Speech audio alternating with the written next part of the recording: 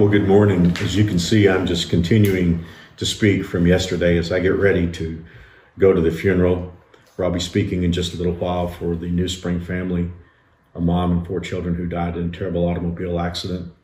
And yesterday I'd shared with you how that here in this world, it's never going to continue. The Bible tells us that we look forward to heaven because there God has made for us a continuing city. If you didn't get a chance to watch it, it's archived on Noah's window.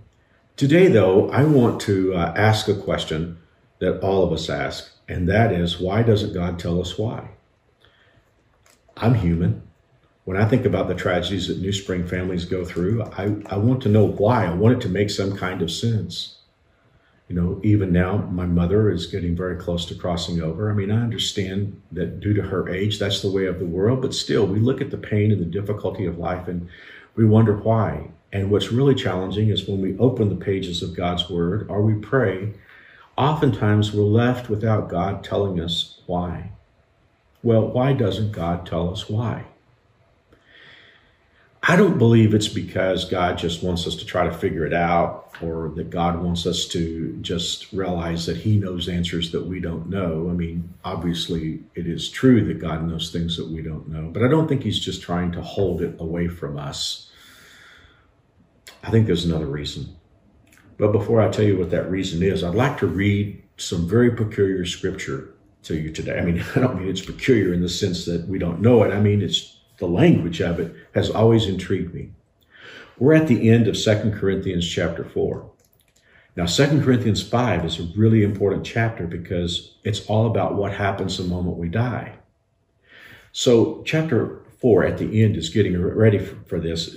The chapter numbers in the Bible were not inspired. They were added over 1,000 years later just to help us find our way through the Bible. So that chapter break is in a really unfortunate place. But let me read to you what the end of chapter 4 says, because as I say, these are intriguing words. The Bible says, that is why we never give up. Though our bodies are dying, our spirits are being renewed every day. I preached a message many years ago at New Spring entitled, I'm Getting Younger Every Day, and preached it from this verse, that even though these bodies that we're living in are aging, our inner person is getting stronger every day. Now listen to this. For our present troubles are small and won't last very long, yet they produce for us a glory that vastly outweighs them and will last forever. When I was a kid, I used to hear a lot of preaching about when we get to heaven, God will reward us for the good things that we've done. Very true. But this is an intriguing verse because the Bible tells us that we will be rewarded in heaven or blessed in heaven to make up for the pain and difficulty that we experience. Let me read that one more time just in case anyone missed that. The Bible says our present troubles produce, interesting word, produce for us a glory that vastly outweighs the troubles, and they will last forever. So, verse 18, we don't look at the troubles we can see now. Rather, we fix our gaze on things that cannot be seen. For the things we see now will soon be gone, but the things we cannot see will last forever.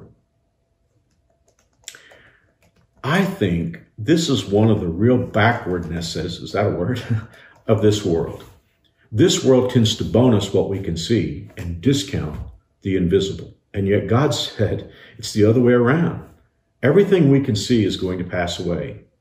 It's what we can't see that will last forever. And I really think this has a huge bearing on why God doesn't tell us why. Because the challenge is we're looking for things to make sense in this world. According to this world system, we want things to make sense here. And yet the Bible tells us that everything we can see here is temporary. It's what we can't see that's going to last forever. It's like right now, while I tape this, Mary Alice is sitting across from me. I can say that I see her, but I don't really. I see the body that she lives in. The real Mary Alice that loves, that feels, that cares, that dreams, that part of her that communicates with God, that part is invisible. And that's the part that's going to last forever, not the bodies that we live in. And so I think that's the challenge. If God did explain things to us, if He gave us the reason why, it wouldn't make sense in this world, because this world it's a very different place. I mean, just this is simple enough, even though it still doesn't explain why. We realize that when someone we love passes away, while they are leaving us, they are coming home to heaven. The Bible says precious in the sight of the Lord is the death of his saints. Well, we know why. They're coming home and he's greeting them. But I think it goes much deeper than that. I think if God tried to explain the things that happen in this world, painful as they may be to us, his explanations wouldn't make any sense.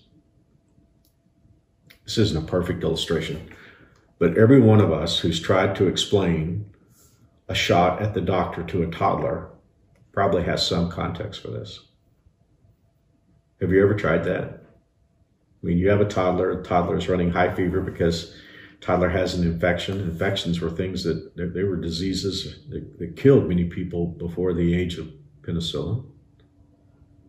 But you've got a toddler who needs an injection of penicillin. So you take the toddler to the doctor and you tell your little boy or little girl that he or she's going to have a shot. Have you ever tried to explain why?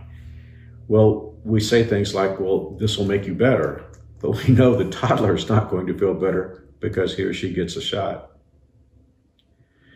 Really about the only thing that we can say is some form of trust me and I will be here to comfort you. And I really believe that's how it is with God, trying to help us understand a broken world that's temporary and isn't going to last forever. I really believe our loving Father says to us, trust me and I will hold you. I will comfort you. Now, maybe when we get to heaven, God will explain why. I always think about old songs I sung when I was a kid. There was an old song called We'll Understand It Better By and By. And the idea is when we get to heaven that God will explain everything to us. Maybe. I believe if it happens, it won't be right at first. Because I believe when we walk into heaven, we're not going to be able to keep ourselves from saying, wow, so wonderful. So until then, if you're going through hard times today and you can't make any sense of it, hear the words of God saying to you, trust me, and I will hold you. Father, only you know the hearts of those who are watching today, and you know the pain that they're going through. And we pray for each other. And we pray that we'll have peace even when we can't understand, because your Bible tells us that the peace of God is even better than being able to understand.